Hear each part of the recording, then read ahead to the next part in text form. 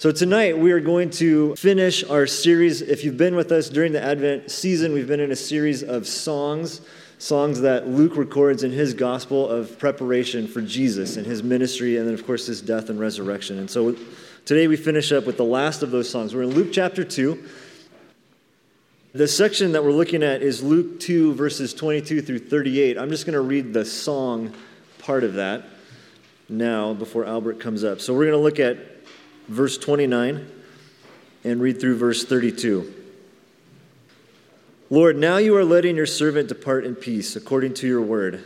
For my eyes have seen your salvation, that you have prepared in the presence of all peoples, a light for revelation to the Gentiles and for glory to your people Israel. Good evening. I'm so happy to see an accordion up here.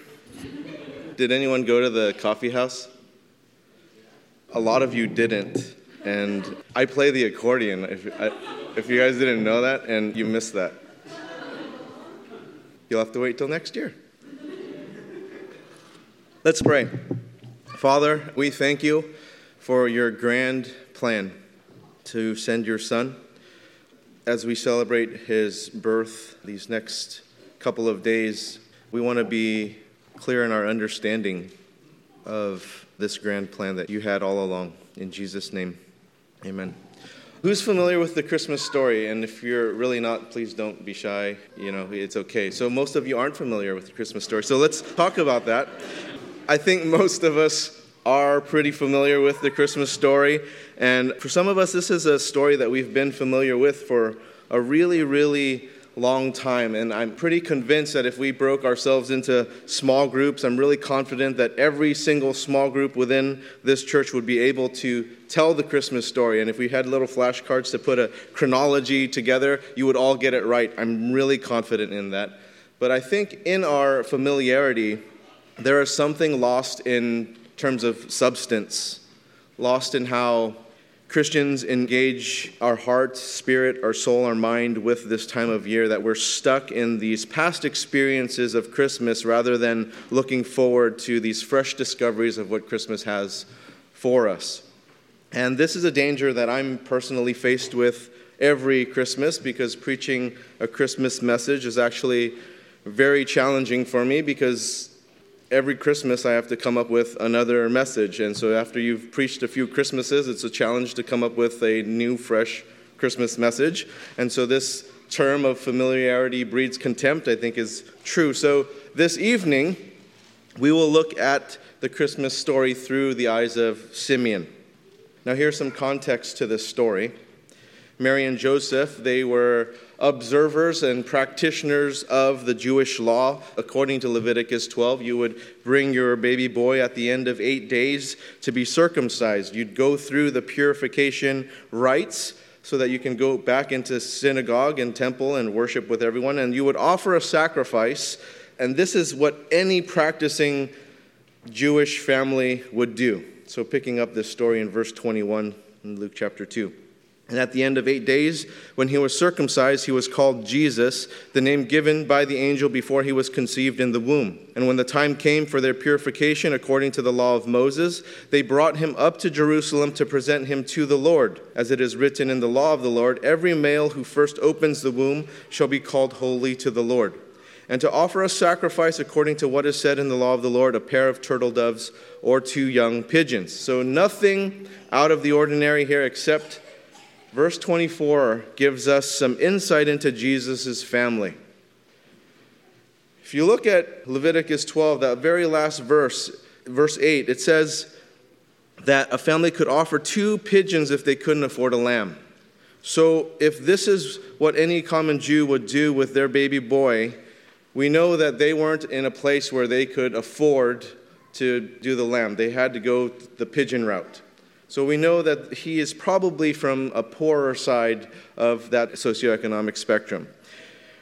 Now, what's the big deal that Jesus did this if every Jewish baby boy would go through these processes? Why the big deal here? Now let us turn to Romans chapter 8, verses 3 and 4. And the Apostle Paul wrote this: For God has done what the law, weakened by the flesh, could not do. By sending his own Son in the likeness of sinful flesh, and for sin, he condemned sin in the flesh in order that the righteous requirement of the law might be fulfilled in us who walk not according to the flesh, but according to the Spirit. So what we have here is an identification of Jesus with those he came to save. Hebrews chapter 2, verse 17 tells us, therefore, he had to be made like his brothers in every respect, so that he might become a merciful and faithful high priest in the service of God, to make propitiation for the sins of the people. Jesus came like many others, but the reason was to identify with those he came to save. Jesus was sinless. He is God. Now, why would he need to be circumcised? Why did he have to go through purification rites? Why did he have to offer a sacrifice if he was indeed sinless? Well, Jesus came to fulfill the law. He fulfilled the requirements of the law, and even though he was sinless, it was to identify with sinners because we are all sinful. And Jesus brought this salvation to us from this sin. Acts chapter 4, verse 12 tells us, and there is salvation in no one else, for there is no other name under heaven given among men by which we must be saved. We are saved by Jesus, no one else. This is a significant event in world history. This is a significant event for Christians. This is why we celebrate Christmas. Without the birth of Jesus, there is no salvation. And so this was John the Baptist, his cousin's role in being the forerunner to Jesus. We've looked at this before, Luke chapter 1, verses 76 and 77. And you, child, will be called the prophet of the Most High. This is talking about John the Baptist. For you will go before the Lord to prepare his ways, to give knowledge of salvation to his people in the forgiveness of their sins. Now back to Simeon's song, picking up in verse 25. Now there was a man in Jerusalem whose name was Simeon, and this man was righteous and devout, waiting for the consolation of Israel, and the Holy Spirit was upon him. And it had been revealed to him by the Holy Spirit that he would not see death before he had seen the Lord Christ. And he came in the Spirit into the temple, and when the parents brought in the child Jesus to do for him according to the custom of the law, he took him up in his arms and blessed God and said. Now who is Simeon? We don't know much about Simeon, actually. Simeon only shows up in the Bible one time, and here it is. Right, this is it. And this waiting seems to be a huge part of his life. And Simeon, it's a really common name. It's kind of like being named Nate or Nathan here. Like, I don't know how many. It's just so many. I think 50% of our church. No, something like that. But everything that we know about Simeon is right here. There are no other cross-references or historically accurate records of this man. And he's just your typical average guy. And God loves using ordinary, common, average people. We take a look at God's history. Take a look at just this Christmas story, right? Shepherds, a teenage girl, right? Mary, an elderly couple, Elizabeth and Zechariah, just average guys like John the Baptist, Simeon, just ordinary people used for extraordinary things. And some of us may question our significance in that, I don't have a great career or job, or I'm too young, or I'm single, or I'm too old, or I'm married, I'm average. That's great news, because you just look at who God has used, and it's average people, and it's just everyday people. Simeon's not a leader in the temple or the synagogue. He's not mentioned as a leader or clergy in there, and he didn't have this title. And yet these are the precise people that God uses to do amazing things, and we are blessed to be a church full of Simeons. We have a lot of Simeons in our church. We have a lot of righteous and devout people, and we read that he was waiting for the consolation of Israel, meaning that he was waiting for the Messiah. And similarly here, we are waiting for the return of Jesus. And something interesting is that we won't recognize him because we're smart or because, we are capable people. We'll recognize him by the Holy Spirit. It was Simeon's righteousness and his devotion that helped him to recognize Messiah. And if not for his devotion, he wouldn't have known the Old Testament well enough to know those prophecies about Messiah. Lord, now you are letting your servant depart in peace according to your word, for my eyes have seen your salvation. There's a personal salvation for Simeon, and there's a shared salvation among the global community. If you can imagine with me a sailor who's commissioned by his captain to stay up to look for a particular star in the night sky. And that sailor was not allowed to go to sleep until he saw that star, and then he notified the captain because that star would be key to navigating them out of being lost at sea. And so seeing that star meant he would be saved as well as all of his shipmates. And so this is a similar picture to that we find right here and also in Malachi chapter 4, verse 2, where it reads, "But for you who fear my name, the Son of Righteousness shall rise with healing in its wings." And after the sailor has done his job, then he can go to sleep. And so that's the picture of Simeon seeing Jesus. I've seen that star. I know we're saved. We're done. And I can depart in peace. Now, the term Lord there in verse 29 is really interesting. It's not the common word Lord that we see throughout the Bible that's mentioned thousands of times. I believe it's either 3,000 or 4,000 times. That term for Lord is only mentioned 5 times in the New Testament. It's only 5. And that word for Lord there is defined as an absolute ruler. And so Simeon, with baby Jesus in his arms, he recognized God as the absolute ruler. God as the absolute ruler who numbers our days, and Simeon recognized that he was fortunate enough to see God's promises of Messiah come to fruition. Now, how did Simeon even get the opportunity to hold the Messiah in his arms? Think about this. It's also tied to a community aspect in that he was obedient just as Mary and Joseph were obedient. Because Mary and Joseph followed the law. They did what God instructed them to do and found out what God would do, which is a good way to live. Sometimes we sit around waiting for God to do something when God has already instructed us on what to do. And we see from Mary and Joseph that they did as God instructed them, and then they experienced what God would do, and their obedience led them to this God-ordained moment with Simeon. Verse 31, that you have prepared in the presence of all peoples a light of revelation to the Gentiles and for glory to your people Israel. A couple interesting phrases here. One of them is that you have prepared. See, this was all God. This is God's grand plan of redemption. Galatians chapter 4, verses 4 through 5, this is written, "But when the fullness of time had come, God sent forth his Son, born of a woman, born under the law, to redeem those who were under the law, so that we might receive adoption as sons." That's why Jesus came 2,000 years ago, and at just the right time, he was born. At just the right time, he died to redeem us. Romans chapter 5, verses 6 through 8, "For while we were still weak, at the right time Christ died for the ungodly, for one will scarcely die for a righteous person, though perhaps for a good person one would dare even to die. But God shows his love for us in that while we were still sinners, Christ died for us." Who's us? You look at the end of verse 31, it says, all peoples. God's heart is for all people. And this is exactly what the angel said in Luke chapter 2, verse 10. "Fear not, for behold, I bring you good news of great joy that will be for all the people. Jesus is a light for revelation to all people, Gentile and Jew." In verse 33, "And his father and his mother marveled at what was said about him." Now here what we have in verses 29 through 32 are what made Joseph and Mary marvel at what Simeon said. And then the following verses must have continued this marveling that they were experiencing. Parents and prospective parents, we all wonder how our kids are going to turn out. Well, Simeon told Mary how Jesus was going to turn out.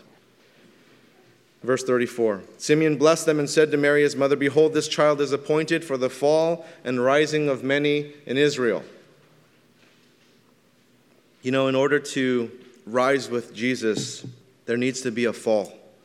A fall in terms of humility and trusting in Jesus rather than trusting in ourselves.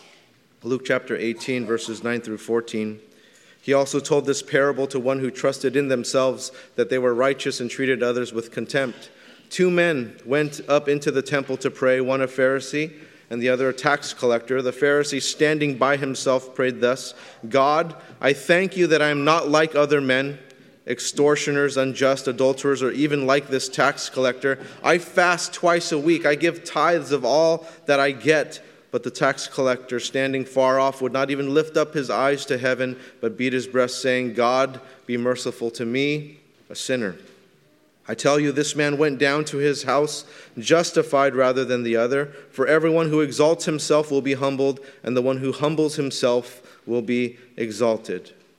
We cannot rise with Jesus without falling at his feet in humility. We know from the Bible that many rejected Jesus during his ministry. Many today reject Jesus, and his desire is to raise us up, to raise us out of this bondage of sin. Continuing on in verse 34, it says, and for a sign that is opposed. See, Jesus represented the one who sent him, God. And in the Gospel of John, Jesus mentions being sent by his heavenly Father over 30 times in that Gospel. That Jesus is the sign that is opposed because Jesus is who was sent to show people their sin, to show people their need for a Savior. Verse 35, and a sword will pierce through your own soul also, so that thoughts from many hearts may be revealed.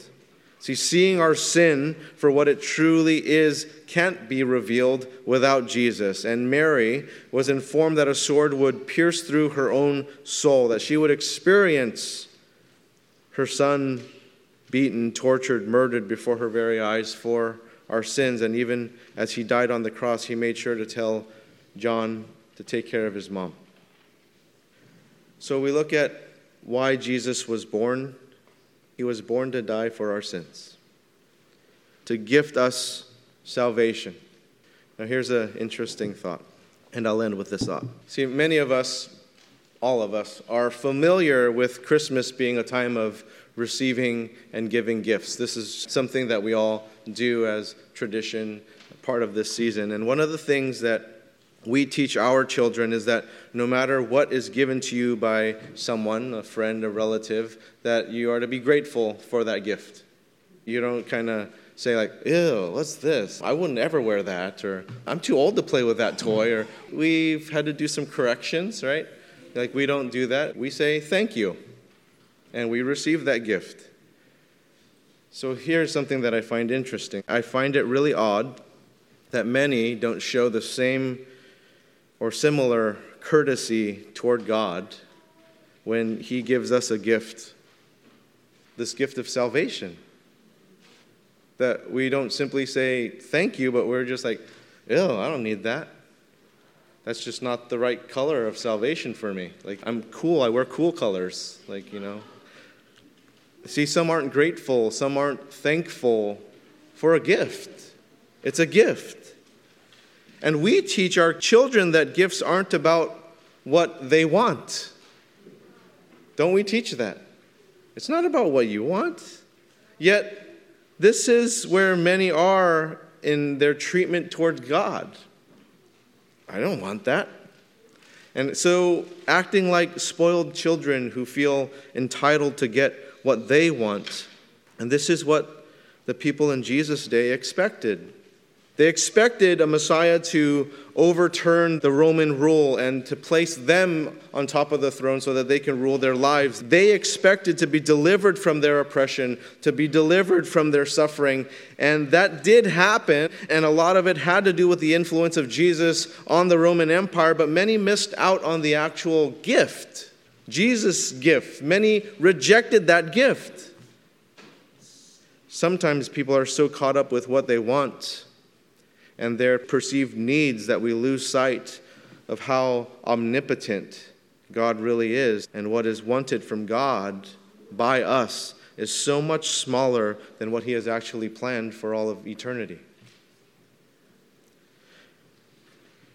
Just want to end with a couple of questions.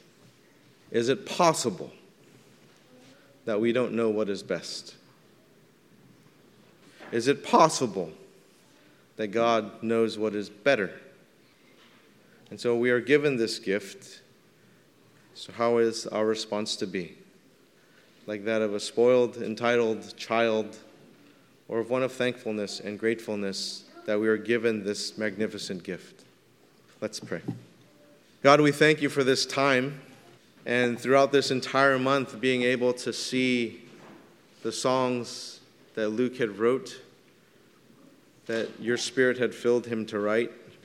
And so as we continue to remember and pause during this season as to your grand plan of redemption and deliverance for us, I do want to lift up, Lord, those who do not yet have or who have not received this gift from you yet. And you are not rude. You're not going to shove it into their face and make them accept it. But God, as you just lay it in front of them, I pray that as a gift receiver, that we would open our hearts to that with a heart of thankfulness and gratefulness. In Jesus' name, amen.